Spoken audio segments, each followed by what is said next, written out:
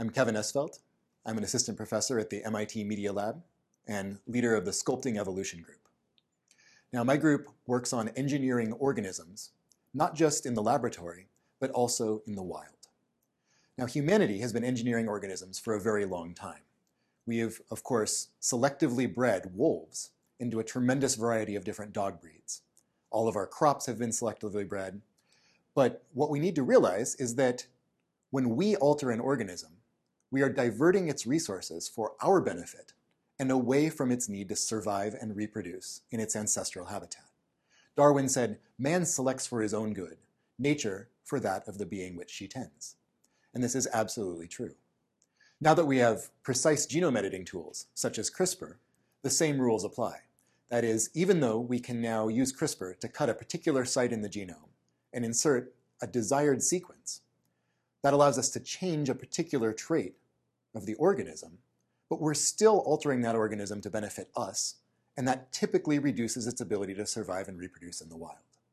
In other words, no matter how we edit an organism, the traditional selective breeding or modern genome editing, we still expect it to be outcompeted by wild counterparts. That is, our default expectation for any organism altered by humans is that in the ancestral habitat, natural selection will eliminate the altered genes. But that's only true for genes that play by the rules. Some genes cheat at inheritance. So even though they might reduce the odds that the organism will reproduce, they're more likely to be passed on to all of the offspring. When this happens, we call it gene drive. Gene drive is a naturally occurring phenomenon that happens when a vertically transmitted genetic element, that is, something transmitted exclusively from parents to offspring, reliably increases in frequency in a population, even though it does not help individual organisms to survive and reproduce. Gene drive is ubiquitous in nature. Evolution invented it hundreds of millions of years ago. Prominent examples include the gene drive responsible for the fact that the cow genome is 25% snake due to an ancient gene transfer event mediated by a virus and a tick that moved a jumping gene drive that copies itself within genomes from snakes into cows, which then replicated until it was a quarter of the cow genome today. More than half of the human genome comprises broken gene drive elements, as well as a few active ones. It's nearly impossible to find the genome of any species that doesn't have any signs of an active or broken gene drive element within it. They are utterly ubiquitous within the natural world. And now, thanks to technologies such as CRISPR, we're on the verge of effectively harnessing them to deliberately change wild populations. CRISPR can be used to build a self-propagating gene drive by, instead of simply delivering DNA encoding the change we want to make in that organism, we also encode the CRISPR system and the instructions for making that change. That is, we deliver into the reproductive cells DNA encoding the change and the CRISPR system. CRISPR then cuts the target site in the genome, and the entire DNA cassette is then inserted. So now this reproductive cell of the organism has the instructions for doing genome editing on its own. So CRISPR components are produced, they cut the other chromosome, and copy over the DNA. So now there are two copies. Any organism with two copies of a gene in its reproductive cells is guaranteed to pass that gene on to all of its offspring. So when this engineered gene drive organism mates with a wild counterpart, all of the offspring are guaranteed to inherit the drive system. And in the reproductive cells of those offspring, editing happens again. CRISPR cuts the wild-type version, inherited from the wild parent, and copies over the edited DNA. That means that those organisms are guaranteed to pass it on to their offspring. And editing happens again and again and again, down through the generations, until, in principle, all organisms within that population have inherited the altered trait. So the key difference between a normal engineered gene and a standard self-propagating gene drive is that whereas our default expectation for a standard gene is that natural selection will eliminate it from the wild, our default expectation for a standard gene drive is that it is likely to spread in wild populations. There are some requirements for gene drive systems. The kind that we can make with CRISPR, requires sexual reproduction. It doesn't work in bacteria and viruses. Its ability to spread and how fast it spreads depends on the generation time of the organism. Again, it's transmitted parents to offspring exclusively. It also requires gene flow between different populations of the organism. Gene drive can be used either to alter or in some cases to suppress populations, and these have different potential uses. So can this really work? Well, CRISPR-based gene drive at this time has been conclusively demonstrated over multiple generations to work in 4 different species: yeast, fruit flies, and 2 species of mosquito. But we have every expectation that it will work in most organisms in which CRISPR genome editing works, which is most sexually reproducing organisms. So how does one build this kind of gene drive, a standard gene drive? Well, in order to make it stable, you need to identify an important gene, a gene that's important for the fitness of the organism. Then you build a drive construct that recodes the tail end of that gene and inserts guide RNAs that instructs CRISPR to cut the wild-type version. You also encode the CRISPR nuclease and whatever genetic cargo you want this gene drive to spread through the population. Then, in the cell, this gene drive system will produce the CRISPR components that then cut the important gene at multiple sites.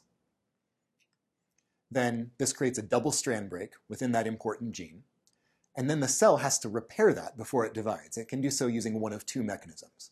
If it goes through homology-directed repair, then it copies the gene drive cassette. We call this homing when this copying event occurs, and this is how you go from 1 copy of the drive system to 2 copies. This is how it cheats inheritance. But there is another repair pathway. The cell can also just jam the broken ends of DNA together. But this is why we're cutting an essential gene at multiple sites. If it jams the ends together, it will delete a section of this important gene. And that means that this product will be costlier than the gene drive. That is, natural selection will favor the correct gene drive over this broken product. And this is required to build a stable gene drive system. This has been backed up by 3 studies by independent groups, as well as a couple of preprints suggesting that using multiple guides cutting different sites will in fact preclude this form of resistance. So what can you do? Again, we mentioned that gene drives can alter populations. If that's used to delete existing genes, then the result is evolutionarily stable. No matter what happens, if CRISPR cuts that target gene and replaces it with itself, or if it's deleted, the gene is gone either way. This can be done reliably. It can also be used to add new genes, new cargo genes, or to edit pre-existing genes. But these kinds of changes are not necessarily stable because they're not linked to the function of the drive system. The drive can spread a broken version just as well as it can an intact version. So there is no selection pressure for maintaining the exact change that we want to spread. Gene drives can also be used to suppress populations. For CRISPR-based drives, 2 methods were put forward. These were originally posited by Austin Burt in the pre-CRISPR era. Version 1, you ensure that all organisms that inherit the gene drive system develop as one particular sex. So as the gene drive spreads through a population, all of the organisms become that particular sex until the population crashes. In the second method, the gene drive system is constructed such that inheriting 1 copy results in a fertile organism that typically will pass on the gene drive system to all of its offspring. But inheriting 2 copies, 1 from each parent, produces organisms that are either not viable or, better yet, are not fertile. So this means that the gene drive system spreads rapidly when rare, and when it becomes common, most organisms are sterile and the population crashes. Crucially, however, models predict that gene drive organisms can crash populations to low levels, but cannot remove them entirely without additional human help. And this is because the gene drive system is not introduced into every subpopulation simultaneously. Even if it succeeds in removing one small subpopulation, that area is likely to be recolonized by organisms that have not yet been affected. So the net outcome is that the population is maintained at a very low level over time. So what are the potential benefits of gene drive? That is, why would we want to alter wild organisms? The main reason is our current methods for dealing with wild creatures that pose problems are not very environmentally friendly. We tend to rely very heavily on large-scale environmental engineering using bulldozers, draining swamps, and other sorts of methods. Or we use chemicals that have been tuned to attack entire classes of pests, as well as most organisms reasonably closely related to those pests. With gene drive, we could conceivably alter wild organisms in ways that are very precise and make the smallest possible change that we think could solve the problem. For example, we might immunize animal reservoirs of human diseases so that they could not serve as reservoirs for those diseases. We could tweak vectors of human disease so they're no longer interested in biting humans, but otherwise go about their ecological role. We could precisely suppress populations of invasive species. We could similarly reduce fecundity in animal populations, thereby reducing starvation and predation and animal suffering, especially for organisms that we introduced.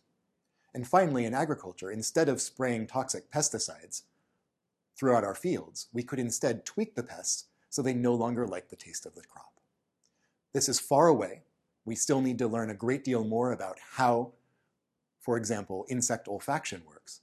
But in the long run, this is a much more eco-friendly way to go about solving ecological problems in the wild, if it can be done cautiously and carefully. So what are the potential risks? What could go wrong?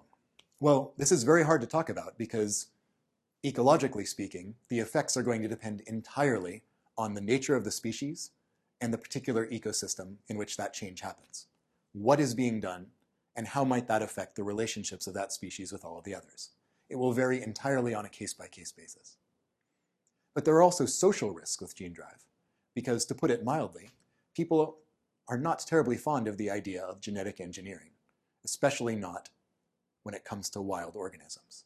So there is a serious danger of a potential lack of public support and a loss of trust in both science and governance should scientists attempt this in ways that are perceived as unethical, or if anything should go wrong.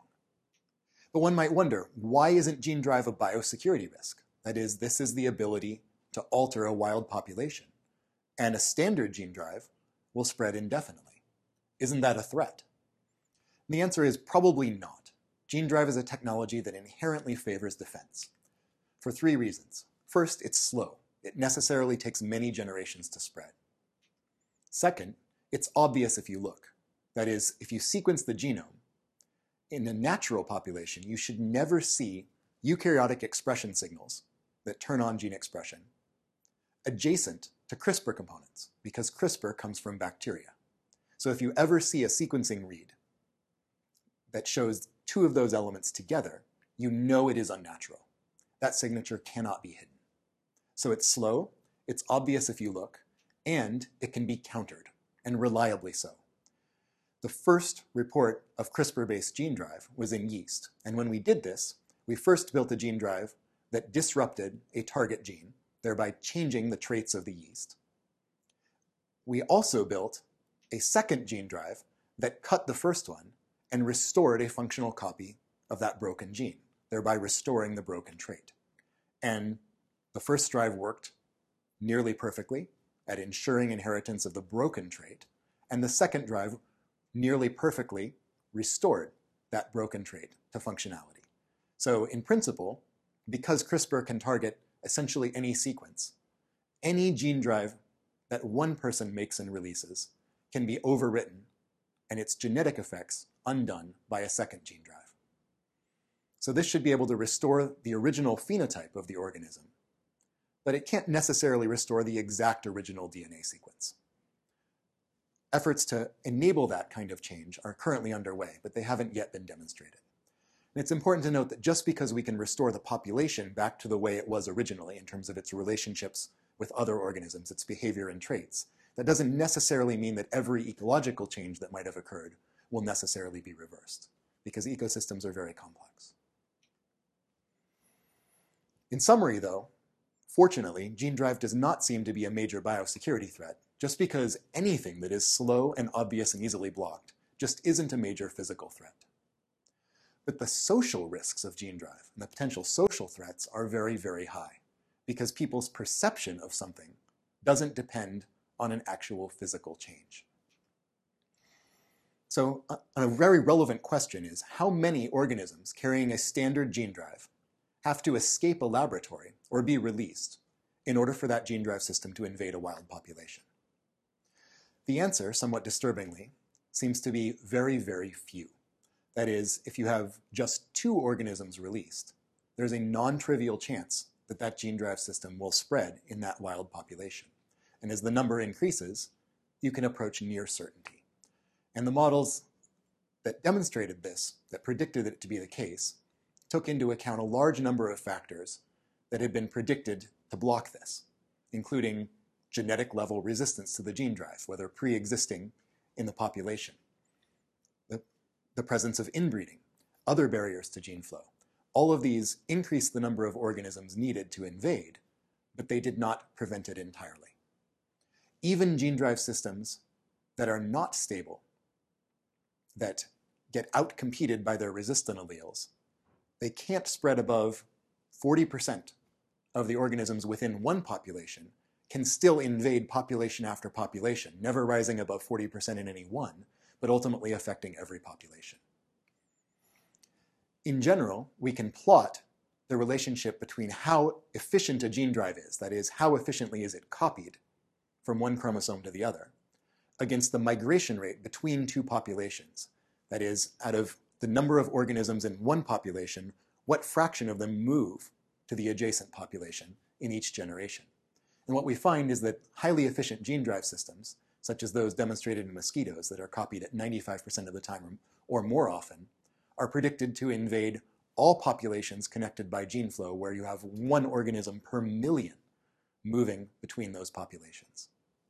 So what this means is that models predict that a single laboratory accident that releases just a handful of organisms bearing this kind of gene drive into a wild population could devastate public trust in both science and governance. And this would probably delay all applications of gene drive by many years, because one can imagine terrible headlines, such as, "Scientists accidentally turn entire species into GMOs. Is CRISPR to blame?" And that, in turn, would devastate public trust in applications of CRISPR and gene therapy which already has been set back by over a decade due to a tragedy in an unwise and ill-planned clinical trial. An accident involving gene drive would be much worse. Fortunately, the scientific community has been on top of this in agreeing to recommend the use and demonstrate the use of laboratory safeguards that allows research on this kind of gene drive to be pursued safely. And these include molecular forms of confinement, only program drive systems to cut sequences that are not found in wild populations, separate the components so that not everything necessary for copying is copied when the drive system spreads. And only do this research in laboratories far from populations of the target organism, such that even if they do escape the lab, there's no one to mate with. Above all else, don't rely solely on barrier confinement, because people make mistakes and sometimes organisms can move. So what does that mean for scientists who are interested in working with gene drive? It means they should probably only build this kind of standard gene drive system if they're working on a problem for which the goal requires affecting an entire species. And there are only a few such potential applications, and of them, really only one has any kind of chance of international agreement to go ahead and use it. And that one is the eradication of malaria. Because malaria kills 500,000 people every year, most of them children under the age of 5. And there are very few possible paths to eradication that don't involve some form of gene drive targeting the African vectors. So here is a problem for which this kind of standard self-propagating gene drive is almost certainly necessary.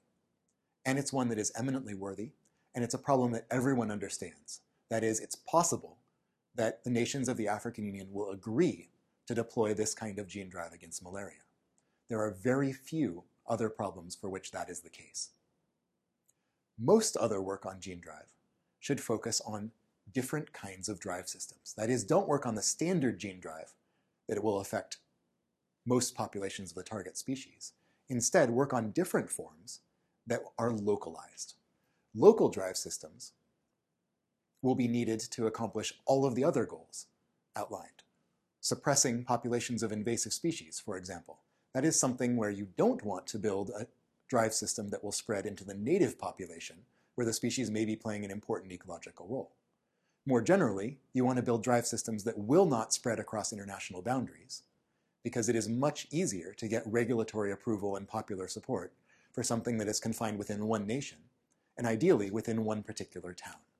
So scientists interested in drive systems and ecological engineering should instead focus on ways of making those technologies localized.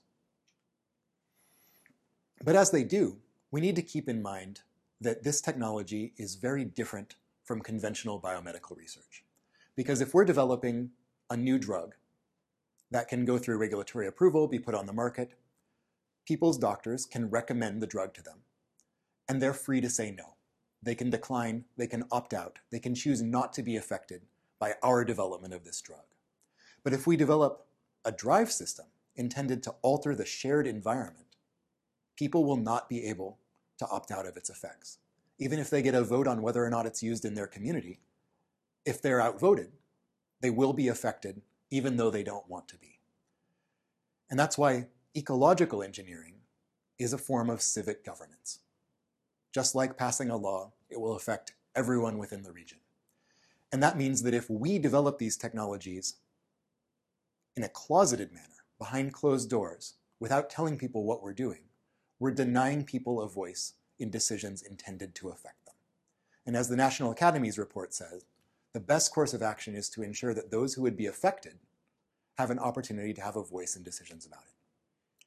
And that's why current efforts aim to change the scientific incentives governing gene drive research to encourage scientists to pre-register the experiments they intend to perform, and to make those pre-registration forms public so that people know about all gene drive research that is going on and can suggest improvements and changes that could influence how the particular application ends up affecting their community. This should not only increase the likelihood of public support, because people will then have a voice and will be able to shape the technology and the particular application in ways that they want, but it's also the ethical thing to do. More generally, gene drive research is an opportunity to initiate and pioneer a new form of local, open, and responsive science. If we're developing technologies intended to engineer the shared environment, we should ensure that early applications only address problems that are obvious to all citizens. We should openly share our proposals before experiments begin, so that communities can weigh in on the direction the technology is going and shape the particular application in ways that suit them and their environment. We should actively invite any and all concerns and community guidance, including inviting skeptical voices to point out potential problems. Because, first of all, it's their environment, and so it's their decision. But second, local communities know more about their own local environment than we do. And ecosystems are complex, and when you're engineering a complex system that you don't completely understand, you want to make the smallest possible change that can solve a problem, and you want to start small and local with a field trial before you scale up. And that field trial needs to be evaluated by independent scientists, because try as we might, those of us developing a technology will always be biased in its favor. We need to make it clear to communities when we begin that independent assessment of that technology will be needed. Put this together, and we have a chance not just to develop these technologies in an ethical manner that is more likely to win public support and solve real-world problems, but it's also a step towards changing how we do science in general, making it more open and aligned with actual community needs and community wishes.